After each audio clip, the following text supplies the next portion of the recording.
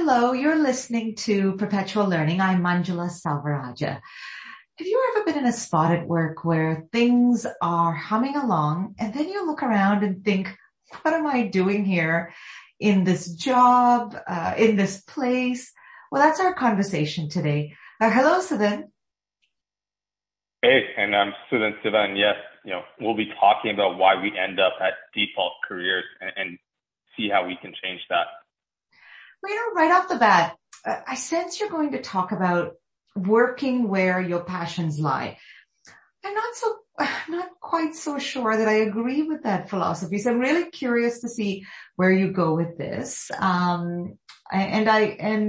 might be challenging you with some questions on this. So let's kick this off. First of all, let's get a common definition on tape. What does a career, like quote unquote, a career mean? Yeah, I think the Webster definition that I found was it's an occupation undertaken for a significant period of a person's life and with opportunities for progress. Undertaken for a significant period. Okay, and opportunities for progress. Okay, that sounds about right. What's your problem with that definition? It often defines who you are for better and for worse, right? So if you're an accountant, you must be a numbers person. If perhaps you're a journalist, you probably don't know as much about math or something along those lines. There's a lot of characterizations or mischaracterizations, I would say, about the individual based on the career that they're pursuing. And it typically has a progression plan and usually implies that you need to wait a long time to benefit from your hard work. But again, like what is the problem with that? Because I think, yes, I do sense that when you look at certain careers, you have to follow a path and it may be misrepresented as you're sticking to that path. But I feel like it's up to the person to sort of break past those definitions. Do you think that following a career path forces people in some way to stay in their lanes? Absolutely, right? I think the nature of opportunities that are given to them, the way people view them, and I completely understand your point that it's up to the individual to break from that mold as well. However, the stigma around pursuing specific careers and at the very least the push to pursue that at an early age can be quite limiting if you make the wrong choice, right? And that therein lies a lot of challenging problems for young adults, I think, where they may have made a choice that they didn't fully appreciate, and it's a lot more difficult to make that change. Let's say 5-10 years down the line. So what happens is people get to the end of this path. Like I was speaking to someone who's in financial services recently, financial services, quite successful, a woman.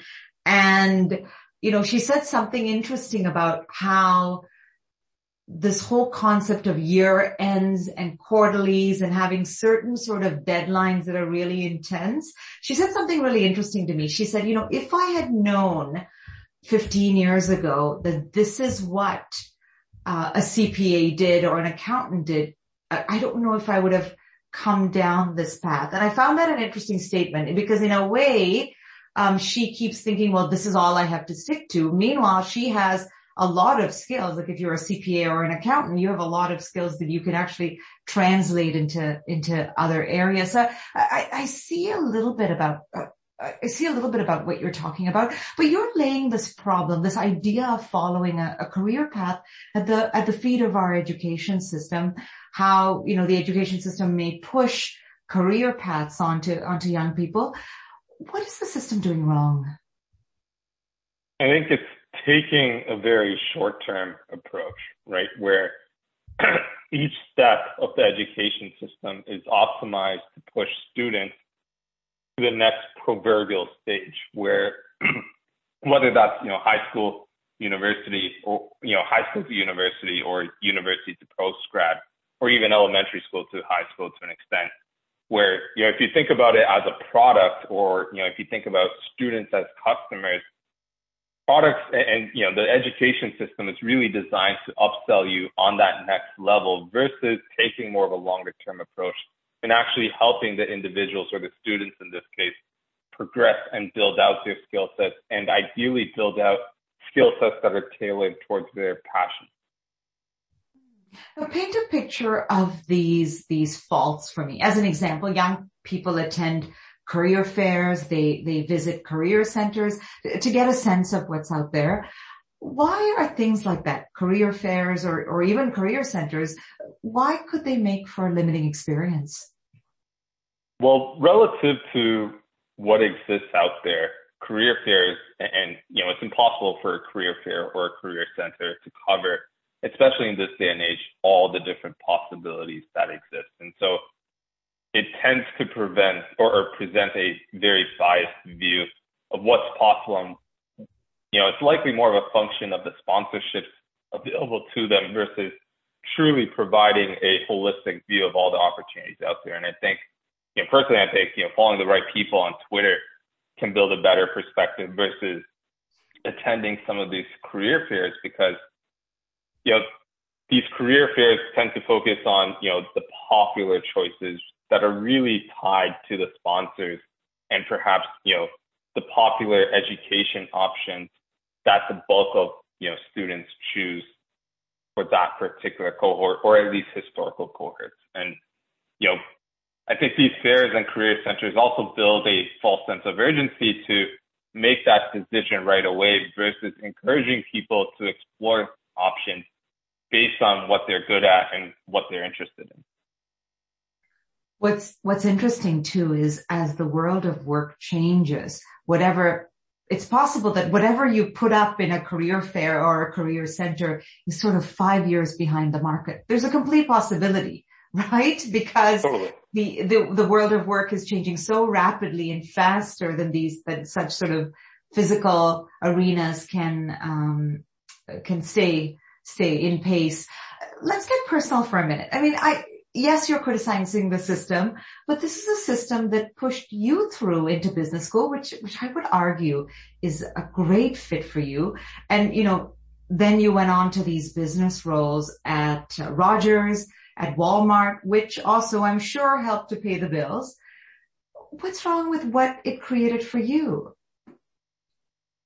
Yeah, I mean, it definitely depends on how you look at it. I will not, I've certainly benefited a lot from these experiences, but I also got pushed into the status game where I was chasing strategy roles because that's what everyone else was going after and essentially looking at job titles without really taking a step back to figure out what I was learning and how that would tie back to, my overall goal of, perhaps becoming an entrepreneur or becoming a really good investor. And, if I had continued to go down that path, I think I would have hit a dead end where I didn't really learn any tangible skills that ties back to a profession in investing or entrepreneurship. And while, it still would have been a great outcome, it's not something that I was personally passionate about. And who knows how long that would have lasted, right?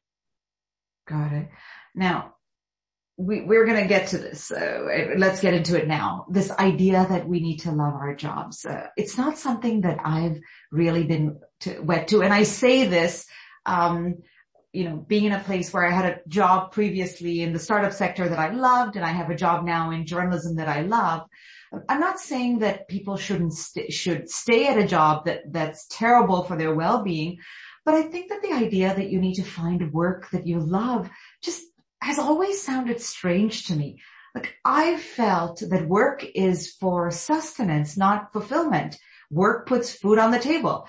Going for a hike or reading a good book or making a good tiramisu and eating it, that's fulfillment. Why do you think we need to be truly passionate about the work we do? I think it ultimately empowers you to take control of your career versus being at the whim of your company or profession to take care of you, right? The future of work only promises constant change. And so I think it's critical to get ahead of this and focus on what you enjoy versus hoping that, the company that you're working at will take care of you as long as you continue to work hard, or perhaps being in a specific profession. Let's take accounting as an example. Being an accountant will always allow you to have a job, right? And part of this is a bit of privilege as well, where, you're allowed to make these choices because, you have a base level of obligations that are being met already. The one point of caution I would make for this, when I speak to younger people who have this idea that I think I'm getting the point that you're making, but I just wanted to raise a point of caution, which is that when I speak to young people and they talk about this idea that they need to be passionate about what they do, I like to remind them that yes, you can be passionate about what you do and the larger role that you play, but always know that every job, even the ones that you're perfectly aligned with, come with some level of tedium and some level of stuff that you don't like. And I want to be cautious about that, the difference that even if you love what you do, there will be a portion of that job that you don't love. I think you'd agree with that. For sure. I mean, I think it's distinguishing, loving what you do and being able to do what you love 100% of the time, right? The latter probably being a bit less realistic, but as long as, you enjoy, 50, 60, 70% of what you do and continue to see a path forward where that continues to be the case, I think you're in a pretty good spot. Talk to me about how you did it, how you moved past that default career path to carving out your own. I think it took a lot of searching, personally, like soul searching. And I think it ultimately ended up in a shift from a focus where, I looked beyond titles, recognition, to an extent compensation as well early on, and focused a lot more on the skills that I would be developing, the experience that I would get, and also the people that I would be working with. And I was quite fortunate, I'd say, to do that because I didn't have a ton of obligations to worry about. So I was able to take a pay cut. I was able to kind of take a longer term approach and say, like, if I did X, Y, and Z, I can probably get back to where I was fairly quickly.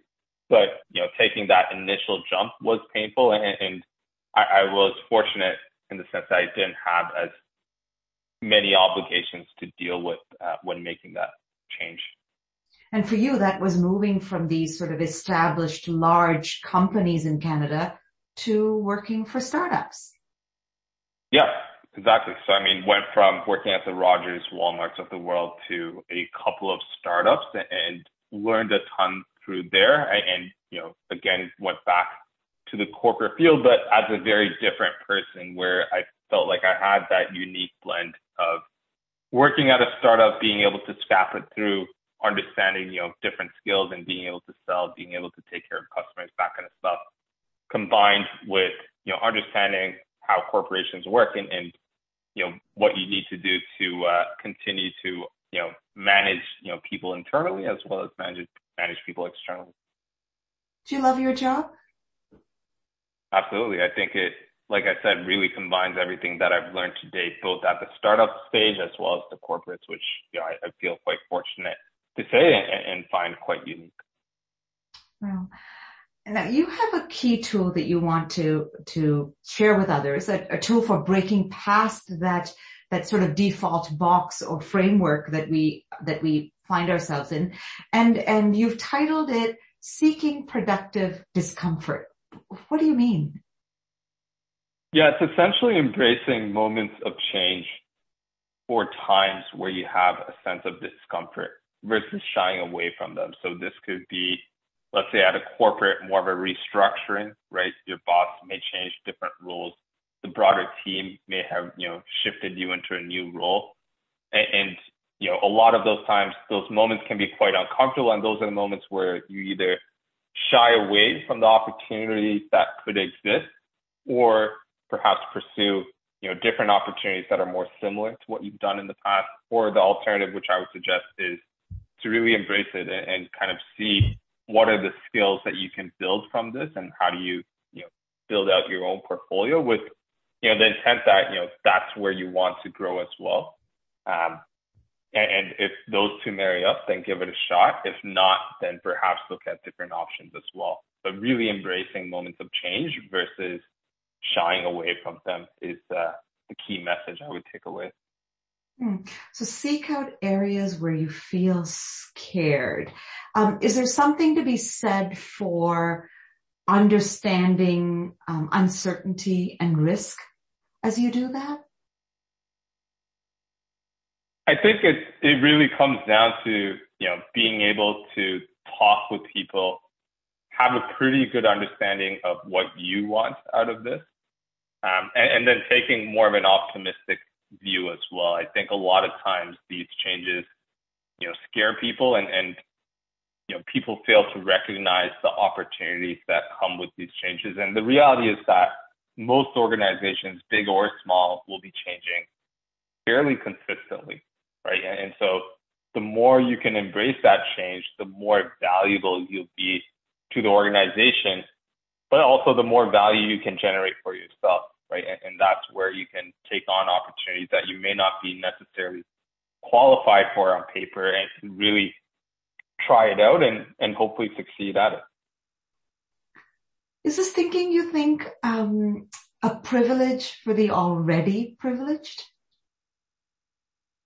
I personally don't think so, but I also think I come from a place of privilege, so it's difficult for me to fully understand. However, I think, if you look at each individual situation, I think there's definitely an opportunity to go out of your way to seek that productive discomfort and take on more opportunities. You may not be compensated for it right away. You may not be recognized for it right away either, but the more you do that, I think the more doors you'll be able to open up for yourself, regardless of, relative privilege that you might have. What are some good resources that you would direct people to who are thinking through this? Yeah, there's no real specific resource that I'd point to. I think it really is specific to the goals of each individual. I think I'd really personally look to experts and people who have already accomplished what you have done and really try to reach out to them, see if you can emulate that. I'd also say, looking at, just change management in general and applying a lot of those concepts, to yourself personally, is probably a pretty good path to take as well. Oh, yes, that's a smart idea. I wanted to add a couple of things that I found interesting. There's a book, a 2021 book by Sarah Jaffett's called Work Won't Love You Back: How Devotion to Our Jobs Keeps Us Exploited, Exhausted, and Alone. I haven't read it. I've read excerpts and I think they certainly deliver, and I think it might be an interesting read around this idea. The second resource that I have is something that I'm going through some training right now, some journalism leadership training. And, there was something that we did that I thought would be a fascinating exercise for people to try if you're thinking about risk, maybe changing things in your career, is to sit down and figure out your core values. When the idea was introduced to me, because sometimes I can be skeptical about these things, it sounded fluffy, but it actually was quite useful. You can find a 10-minute version of that, at a site called Taproot.com. Just go type in Taproot.com, live your core values exercise, and it'll pop up. It'll ask you a bunch of questions and sort of spit out some answers for you. As an example, one of my core values, it came as a bit of a surprise to me, is seek to innovate. So which means that I am likely to be unhappy if I do not have that value, seek to innovate, in some aspect of my job or its entirety, which explains why I loved working at a startup. And sometimes when, I'm at a big corporation right now, sometimes I get a little bit frustrated, except when I'm working at a new project within a large corporation. So now I tend to kind of look for that in my work. Anyways, it's just a suggestion if someone wants to try it. And if you do, email us back and let me know how much you like it or don't like it. I'd love to hear back. But But Susan, this is a great topic. Really loved this. Awesome. Yeah, definitely. And definitely we'll check out that resource as well. Sounds very interesting. Are we on for next week? Absolutely. Great. Talk then.